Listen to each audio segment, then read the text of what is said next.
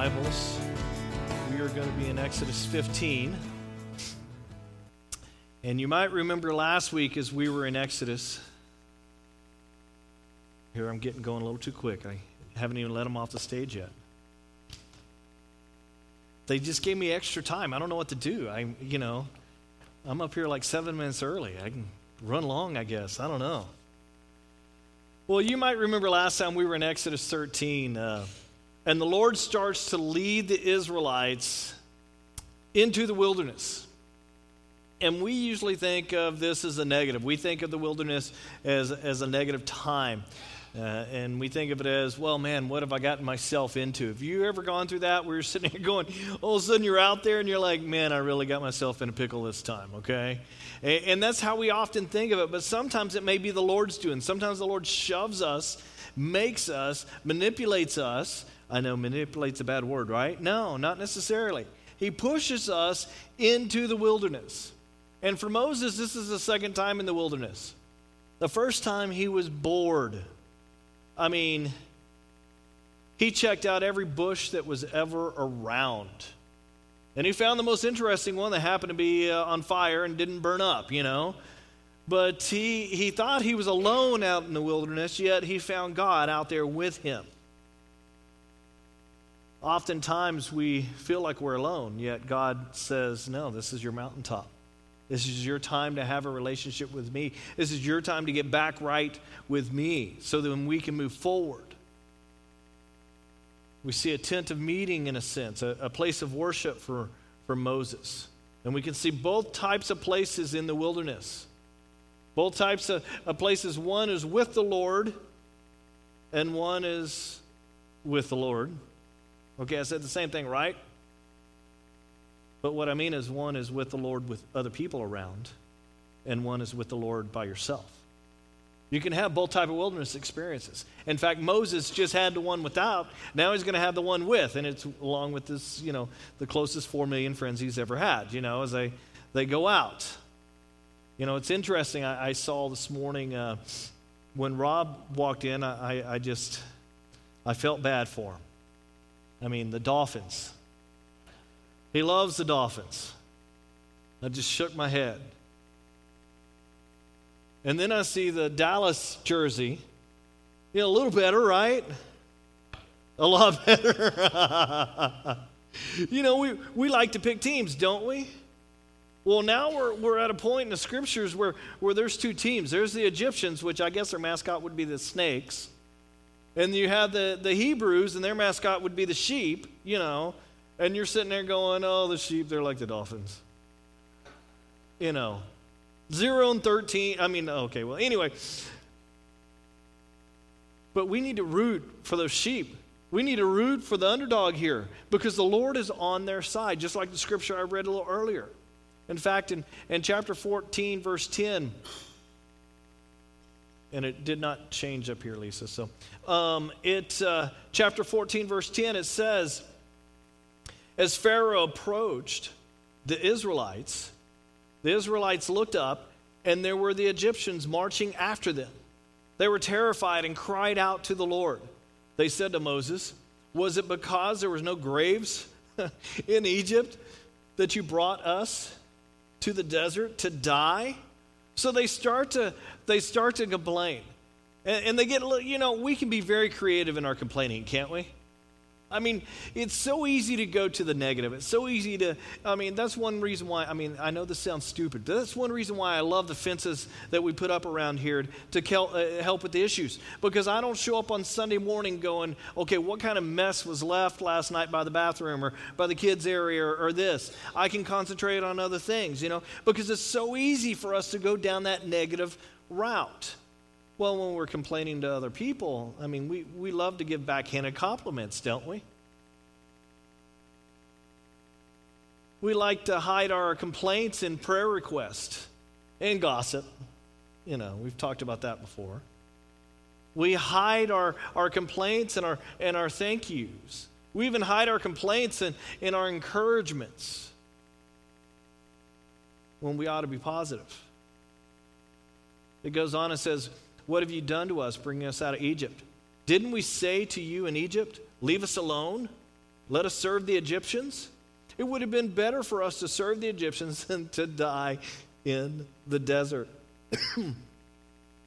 Moses is so gracious here. I don't know if I would have been. I was talking to a neighbor. We're having some people ride around their bikes at 3 a.m. in the morning. And they're looking into cars and all that kind of stuff. And I told my neighbor, I said, man, it makes you want to, because we have the RV with the big window right there. I go, it makes me want to sit out in my RV and just wait for him. And she starts laughing, and she goes, you're a pastor. I'm like, I don't care. Right is right and wrong is wrong, Moses here is gracious. I don't know if I would have been so gracious. They never said any of this stuff to him that we know of. It's not written down. I'm sure it might have been. But they have kind of a selective memory that we just love to have sometimes. God saves us from Egypt, and we get far enough away where we think it's better, or we look back and we think Egypt was better than what it really was. We just get far enough away and we go, oh, but I had this and I had that, and we start thinking about all those things. And this generation of Hebrews has Egypt ingrained in them, and it's going to be very difficult for them to get it out of themselves. In fact, I don't think many of them ever did. I mean, I grew up in Texas. I'm a proud Texan. Texans are proud. I don't know if you realize that or not. It's a great place to grow up. My wife and I, we moved here in 1994. But in many ways, I'm still a Texan. Well, why is that? Well, I haven't been there for 24 years other than to visit. Yet, I'm from Texas. The Texas ways are ingrained in me. I don't think they'll ever quite completely leave me. In fact, when we go back, we always laugh about this. We go back, you go to the Starbucks, get ready for a whole conversation before they hand you your coffee. I mean, in California, we're just like, coffee, thank you, bye. Maybe we say thank you, maybe we don't. In Texas, they're like, you pay for the credit card, and they're like, oh, well, where are you from? And then they start, it's 5 minutes, and you're just like, just give me my coffee. I want my coffee. But there's a whole conversation that goes with that. And you start to remember back. That's just the way they are. Now, my kids, they're Californians, okay? They get a little bit of Texas. They like brisket. They like meat. Get a little bit of Texan in them, but they're not going to be the same, okay? It's the same way for these Israelites, these Hebrews that were in Egypt. These guys had a hard time getting Egypt out of them. In fact, this generation never does. And if you read ahead, which I'm sure all of you do, you read ahead, you know that the first generation never gets to the promised land because they never get Egypt out of their system. So we see Moses kind of calm the people down because they're all panicked. They're in an uproar. The Egyptian army's coming up behind them. And you would kind of be in a panic also. I would be. Paul writes about this in Corinthians. In fact, he goes on to say that we need to look at the Exodus and compare it to our lives. See how the Old Testament meets the New Testament? Paul even says that. And this is a healthy conversation for us to have, to talk about what the Lord has saved us from. What is our Egypt? What have we come out of? And then we have to start asking, well, what's my Red Sea? What situation did I get to that was impossible for me to figure out a way through, and yet the Lord just parts the water and gets us through? What is my Red Sea in my life? What has God saved me from? Have you ever been there where you're not quite sure you're going to get through something? You're just not sure, but you are. But you're not convinced you are. You're in the middle of something, and you act like you've never been through something like this before, and the Lord's sitting there going, well, I just saved you last time too. You don't remember that? But we still act like it's the first time, and you think something's going to bury you. Now, why does this happen? Because we panic. We panic. And of course, we want to get to a place of maturity in our lives and our relationship with the Lord where we don't panic, where we don't do this each time. And every time I get there, I'm like the Israelites. I start to backtrack. You see what I'm saying? We've got to just keep going forward. But Moses' instruction Instructions here are very mature. In chapter 14, verse 13, it says, Moses answered the people, "Do not be afraid. Stand firm, and you will see the deliverance the Lord will bring you today. The Egyptians you see today, you will never see again. The Lord will fight for you. You need only to be still." This is fascinating to me in regard to first off, the maturity of Moses. He's totally right on here. Everyone just calm down. Calm down are my two favorite words at home. I look at Brandon and go, calm down. Grayson, calm down. My wife, no, okay, I won't go there. But I'm just saying, we just need to calm down. And she's going, Alan, you need to calm down, okay? But I mean, that's a whole other thing. But we start getting upset, and he's like, no, just calm down. Now, here's what we're going to do, guys, and this is the second part. Here's what we're going to do. We're going to be still. Excuse me? No. We're going to count to 10, say a prayer, and be still. And then number 3, the Lord's going to deliver you. And this also shows another point of maturity for Moses, where Moses was the guy who killed the guy and who ran away out of fear. And now he's coming back, and the Lord's training Moses. He has no clue what the Lord is going to do here. Now, we do. We've read Exodus, right? The water splits, Moses and all that. We know that. He doesn't. And we look at the timing of this, and Moses has no idea, but he knows something about God.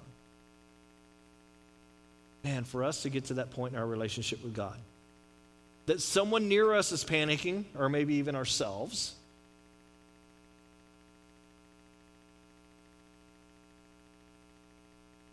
and we start to say, whoa, hold on. Let's just calm down here. Let's get back on track. Let's just serve the Lord, because the Lord is going to have us there. To say the Lord loves you, He didn't bring you all the way out into this desert. I mean, He knows the way around. He invented GPS, okay? He has the original system, and He's upgraded it. To be able to say to someone, I think God is going to take care of you. For us to have that spiritual maturity in our lives to do this for others. But first, before we get to that point, we have to start doing it for ourselves. We have to start telling ourselves to calm down, that the Lord is going to get us through this. And once we can do it for ourselves, then we can turn around and help others do the same thing. I mean, the Lord tells them just to move on.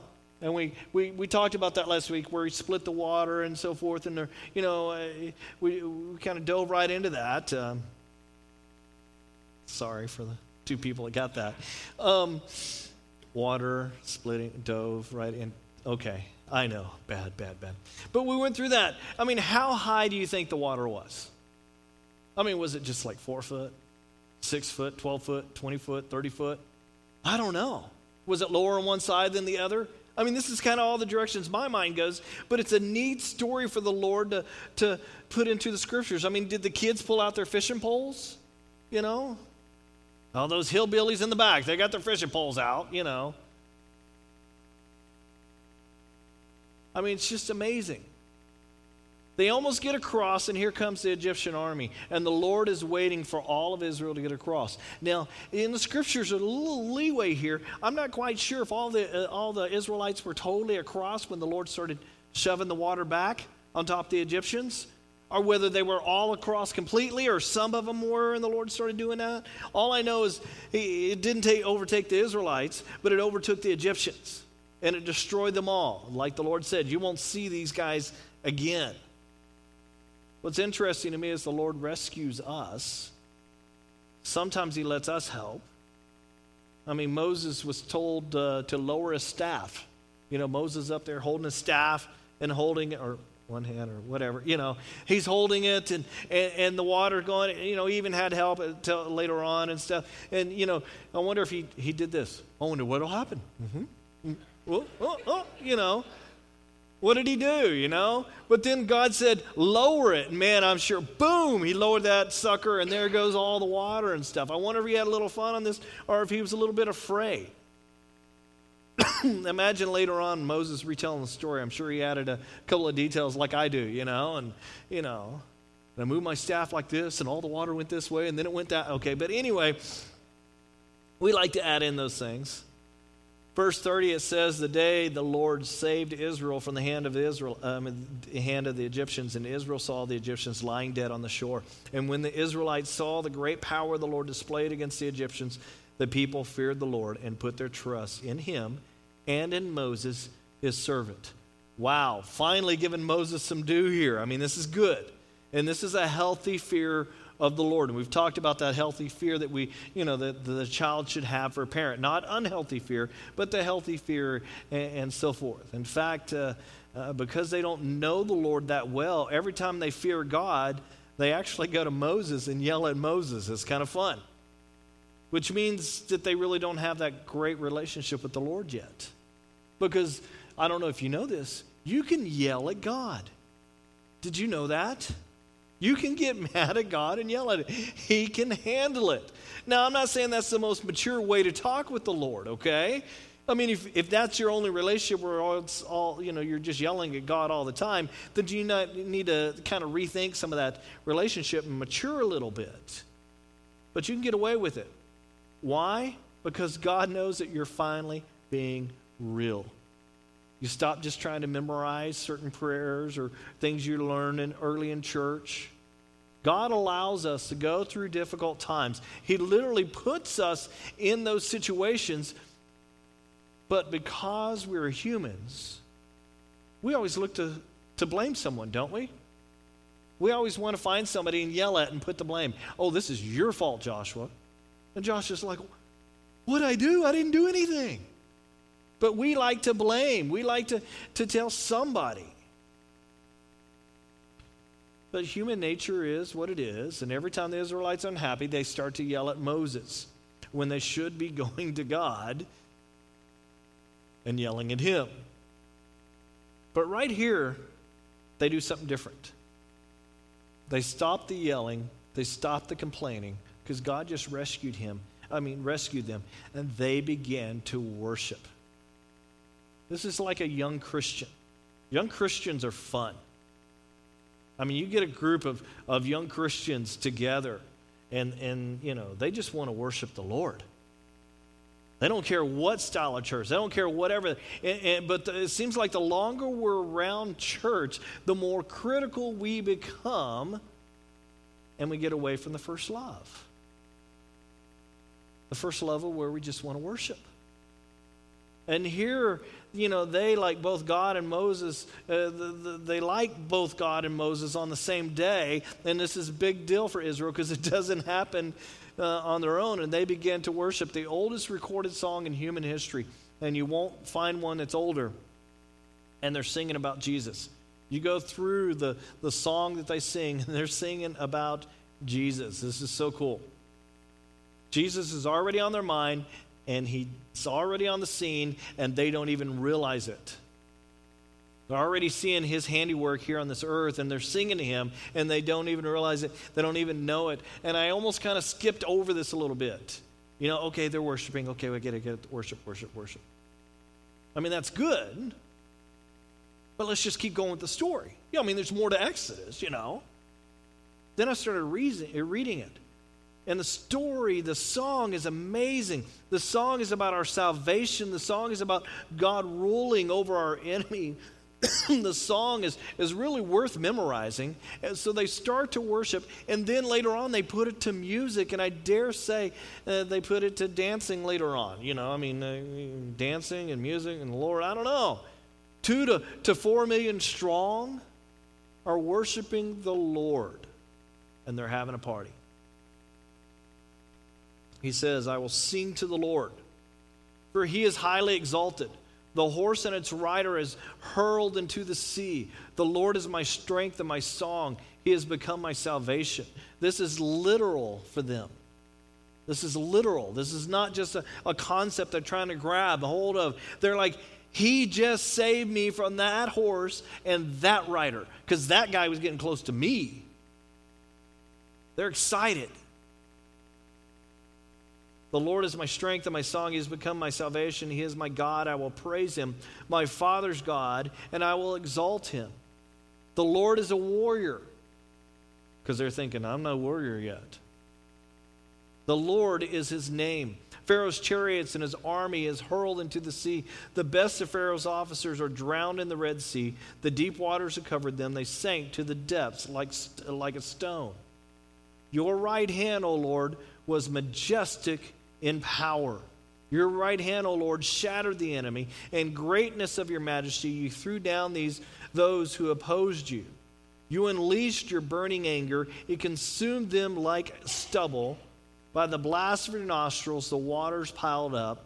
The surging waters stood firm like a wall. The deep waters congealed in the heart of the sea. The enemy boasted, I will pursue. I will overtake them. I will divide their spoils. I will gorge myself on them. I will draw my sword, and my hand will destroy them.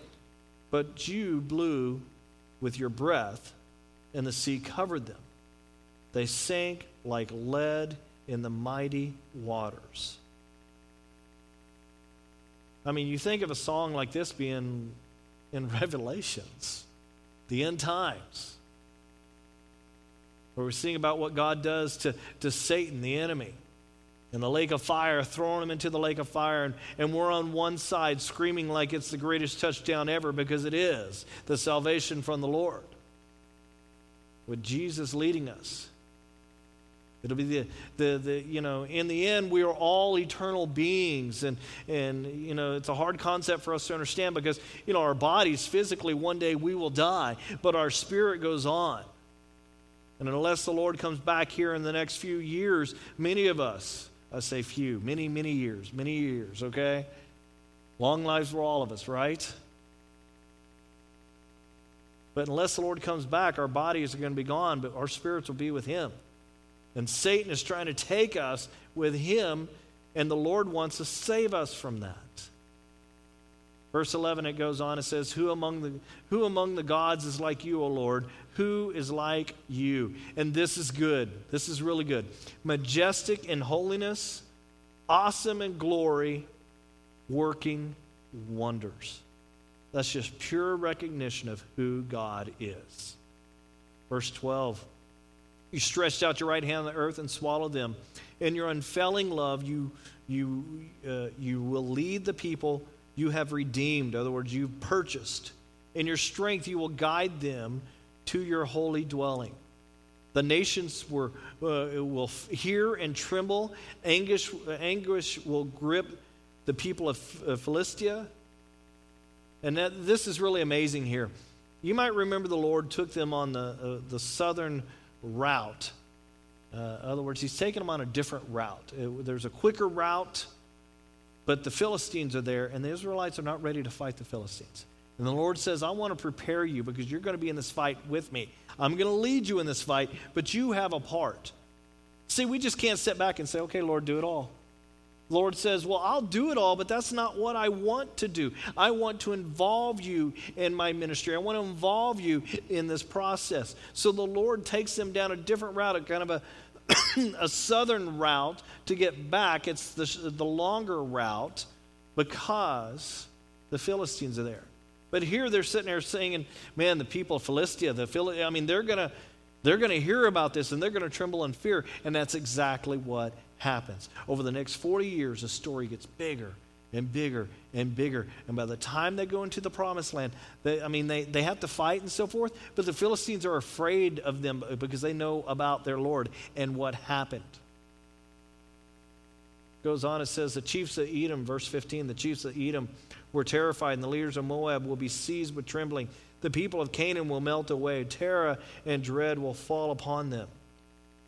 By the power of your arm, they will be as still as a stone until your people pass by, O Lord, until the people you brought pass by. You will bring them in and plant them on the mountains of your inheritance. The place, O Lord, you made your dwelling. The sanctuary, O Lord, your hands established. The Lord will reign forever and ever. When Pharaoh's horses, chariots, and horsemen went into the sea, the Lord brought the waters of the sea back over them. But the Israelites walked through the sea on dry ground. Then Miriam, and here she's 90 years old, Moses' big sister, okay? Or older sister, whatever you want to say. Miriam, the prophetess, Aaron's sister, took a tambourine in her hand, and with all the women followed her with tambourines and dancing. I mean, this is totally out of control. We need to shut down the service.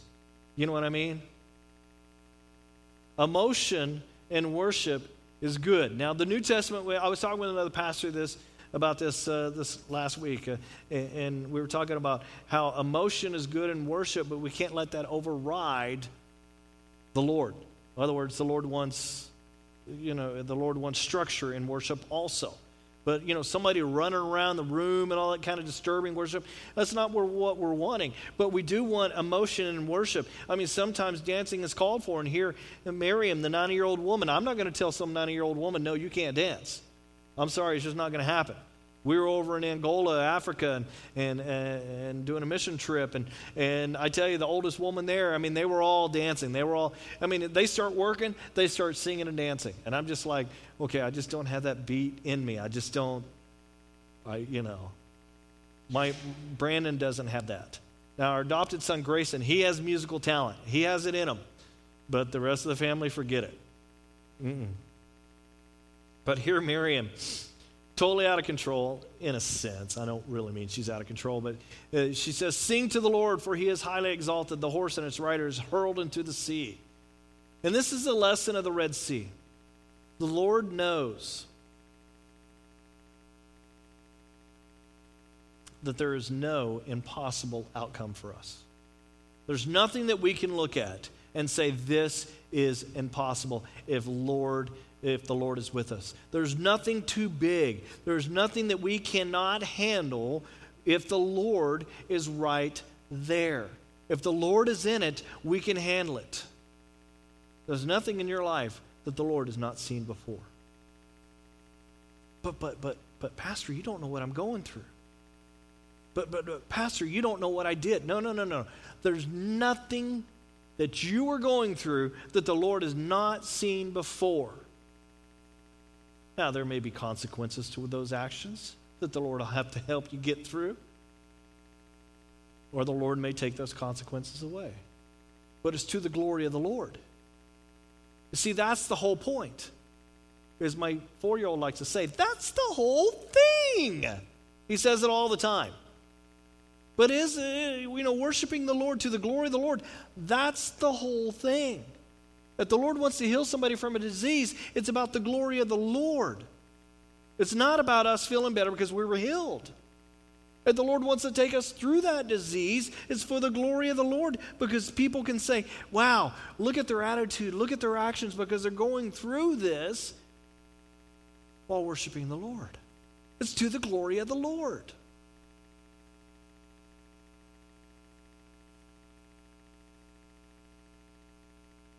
Now, as we look back at the book of Exodus, and we do this. I mean, we look at scriptures and we say, well, all scriptures is profitable for us to apply to our lives. However, the New Testament explicitly points to the book of Exodus to say that every single thing in there is a type or a symbol for us to understand. So it can be really fun.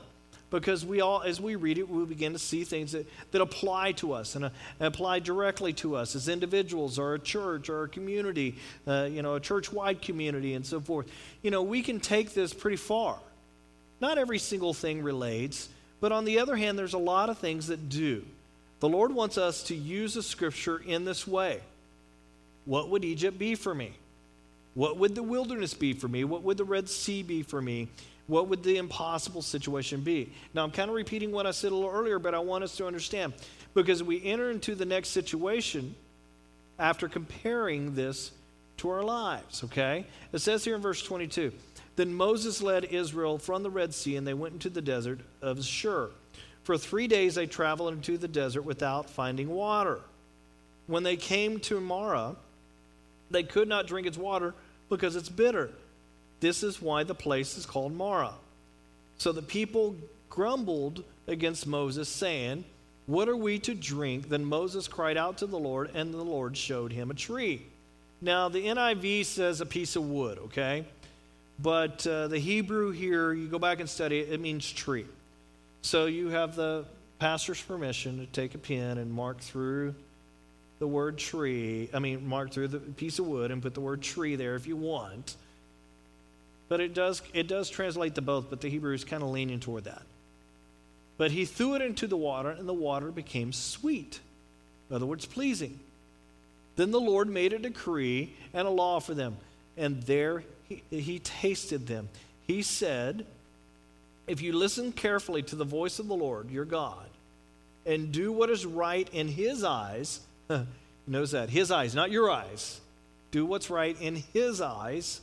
"If you pay attention to his commands and keep all his decrees, I will not bring on you any of the diseases I brought on the Egyptians, for I am the Lord who heals you." This is a very powerful thing. God names himself many times in the book of Exodus. He's teaching the people, the community, the church, about who he is. So he will name himself over and over. Here he uses the name Yahweh Rapha. In other words, Yahweh or Jehovah Rapha, which means Yahweh heals. In other words, Christ heals, the Lord heals. Verse 27, it says, "Then they came to Elim, where there were 12 springs and 70 palm trees, and they camped there near the water." So before they get to Elim, they have to go through the experience at Marah. And this is not a fun experience. So let's look at that experience and let's apply it to our lives a little bit here. Now, I want to be careful, because some of you could start, directly applying this to different parts or of this experience to your lives. And I want you to continue, but, as we talk one aspect of application, the Lord may have taken you to a different aspect of this application, and that's okay, because follow the Lord here. Don't follow the pastor, okay? Because the Holy Spirit can speak to each of us a little differently in different ways through the same story. So here we go. Now remember, we're talking about a place of Marah. This is a bitter place. They come through the Red Sea.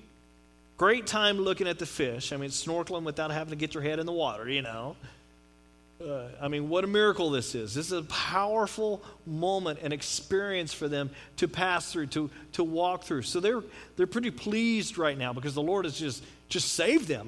Can you imagine? 4 million people and their livestock traveling through the desert. How much water do you think each one would need? Now, if everyone just had a half gallon of water, that'd be like 1 million gallons. Then you add in how much water you need for the livestock. And they don't stop drinking. You can tell your son, daughter, or husband, or grandparent, hey, save some of that water. A cattle, sheep, you got to rip them away from the water. They're just going to keep drinking if they want it, Then all the other things that you need water for. And you begin to see the millions and millions of gallons of water just to survive for 1 day in the desert. You go travel out in the desert with a gallon of water for a day. And then the next day comes. You're like, what? Let me find a store. They didn't have stores.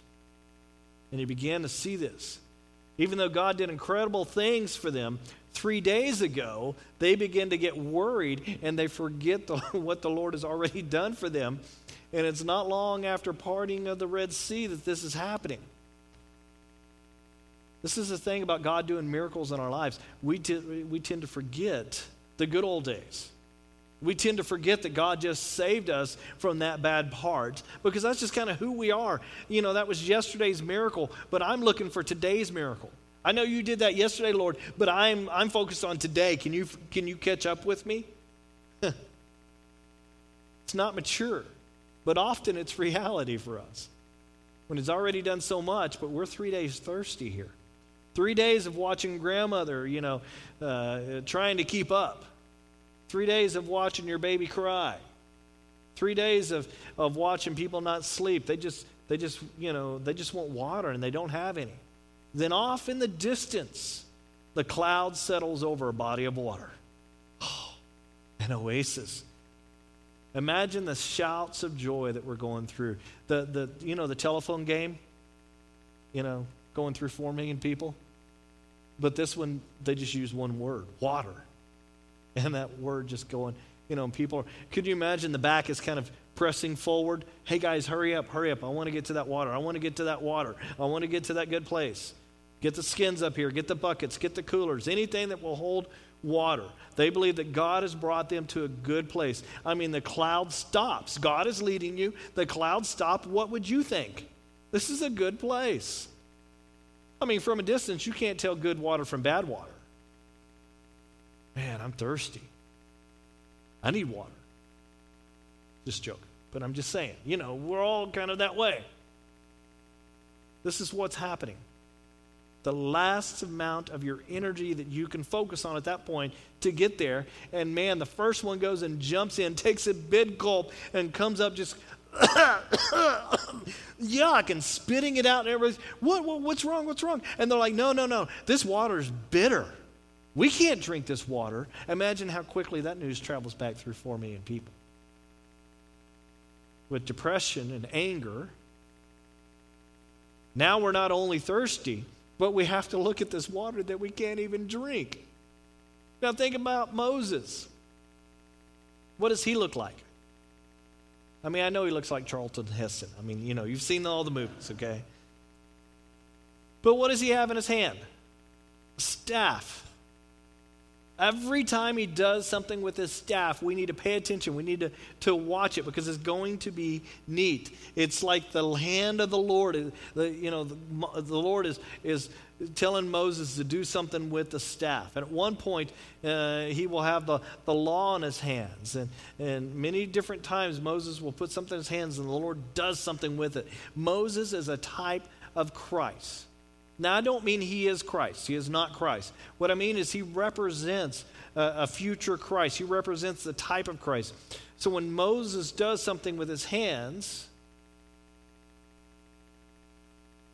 that is you and God in partnership doing something.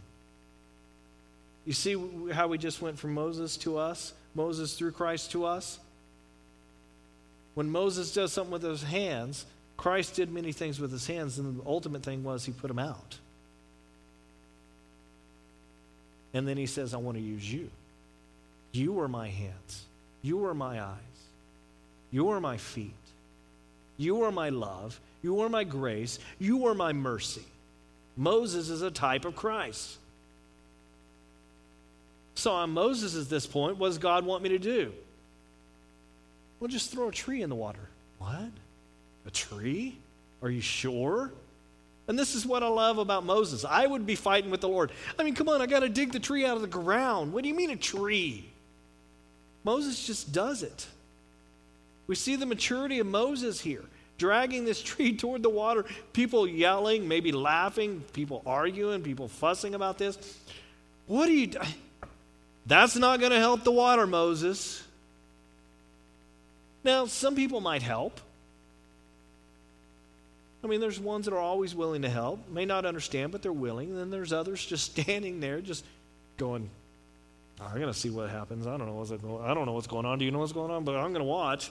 This is good. Hey, get out your iPhone, film this. Then the third group. The third group is the complainers. Now, this is going to work, really, yeah. They're just standing around waiting for it to fail, to be able to say, told you.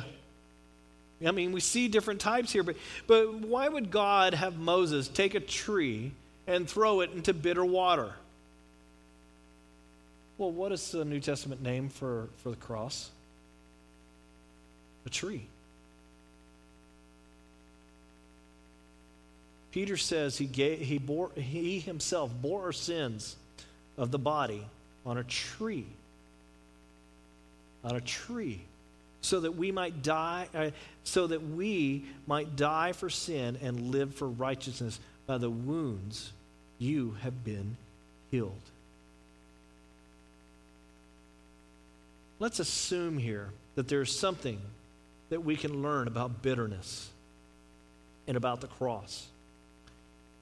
And this really, this week, I don't know if you watch news. I watch news, okay?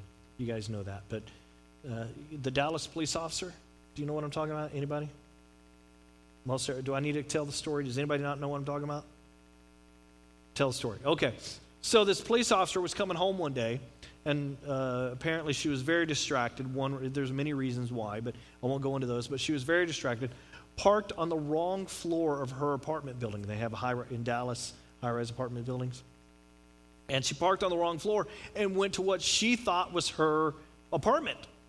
Well, the door was ajar, so a cop, what does a cop do?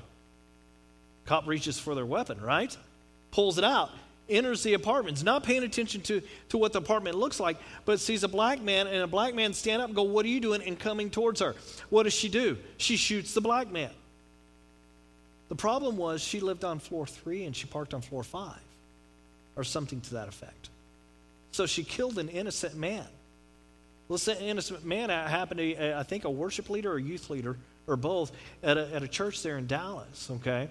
So through all this, you would think that, you'd be pretty bitter if that was your family member, wouldn't you? Well, this last week at the trial, she got sentenced for 10 years in prison. And then the guy's younger brother, 18-year-old man, was at the sentencing hearing and starts talking about his brother. At the very end, he goes to the judge, "Can I give her a hug?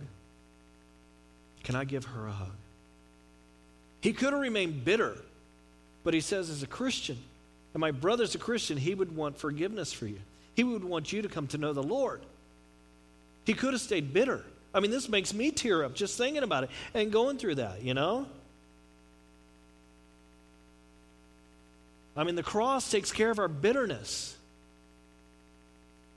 The cross takes care of so much, yet if we harbor the humanness within us, then when something tragic happens, what happens?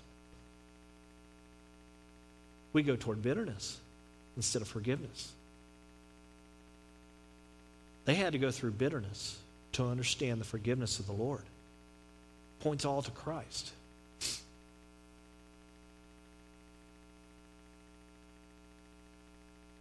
I think this is very interesting.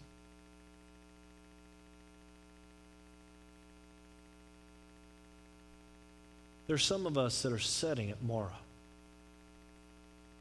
You know who you are. You're sitting in bitterness. And I don't know how long you've been there. And you have a choice. I can either stay at bitterness or I can move forward in life. I can either stay in bitterness and not continue in relationships and all those things, or I can allow the Lord to take that bitterness, put Jesus into the water, change it to sweetness, and be able to forgive and move forward. Forgiveness is powerful. Not only for the one giving the forgiveness, but the one receiving it. It can change lives. You're acting like Jesus when you do that. But you have to take the cross and throw it in the water. You have to take the cross, put it in the situation. But if you don't want to go somewhere else, then you can sit in that bitterness. What does the cross mean to you? Grace, sacrifice, mercy, forgiveness.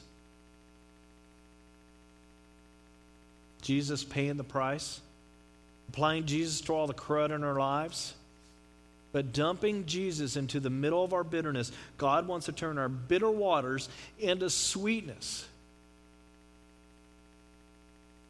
He could have just said, drink a little bit of water, drink this bitter water, it's all you're going to get. This is going to sustain you long enough to get to the next place, the big oasis. You don't know there's an oasis up, near here that we're going toward, but you just need to drink this bitter water. It's just the water you're going to get for right now. Could have done that, but he didn't.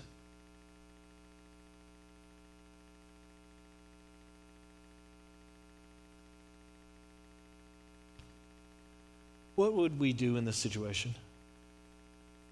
Would we leave, say, I'm out of here, forget this, forget about it?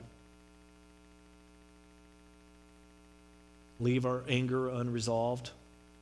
And in this case, the Lord says, everybody just sit down. Everybody just relax. Everybody just take a deep breath. Nobody leave. I'm going to take this to the cross, and I'm going to sweeten this whole situation by mercy and grace and forgiveness. Forgiveness is a very interesting thing. The more we sit in a bitter place in our lives, the less we forgive. Have you noticed that? The more you become bitter in life, the less tolerance you have for other people. In other words, the less grace you have. And certainly the less forgiveness. I mean, somebody crosses you, I'm going to give it right back to them right now. And a lot of times it has to do with what's on the inside. That's where the Lord has to soften us. Now the Lord says to them, if you obey me, Egypt will just be a faded memory, a distant memory, and I will heal you because I'm Jehovah Rapha. I am the healer. Let me heal you. So if you're in a situation that you need prayer, maybe the Lord needs to heal you from bitterness, raise your hand. I'll pray for you. Others will pray for you. Anyone here willing to say, man, I've been going through a little bit of bitterness? It doesn't have to be a huge ordeal, okay? It doesn't have to be a life-destroying thing. Just a little bit. Yeah. Good. As the worship team comes on up, let me pray for you guys. Lord, so many times we don't want to deal with bitterness. We don't want to look at those parts in our life. We just have to deal with the ramification of us being unhappy instead of just dealing with the root issue. And that is not allowing you to be thrown into the middle of the situation, not taking the tree, not taking the cross, not taking Jesus and putting it into the water, into the situation.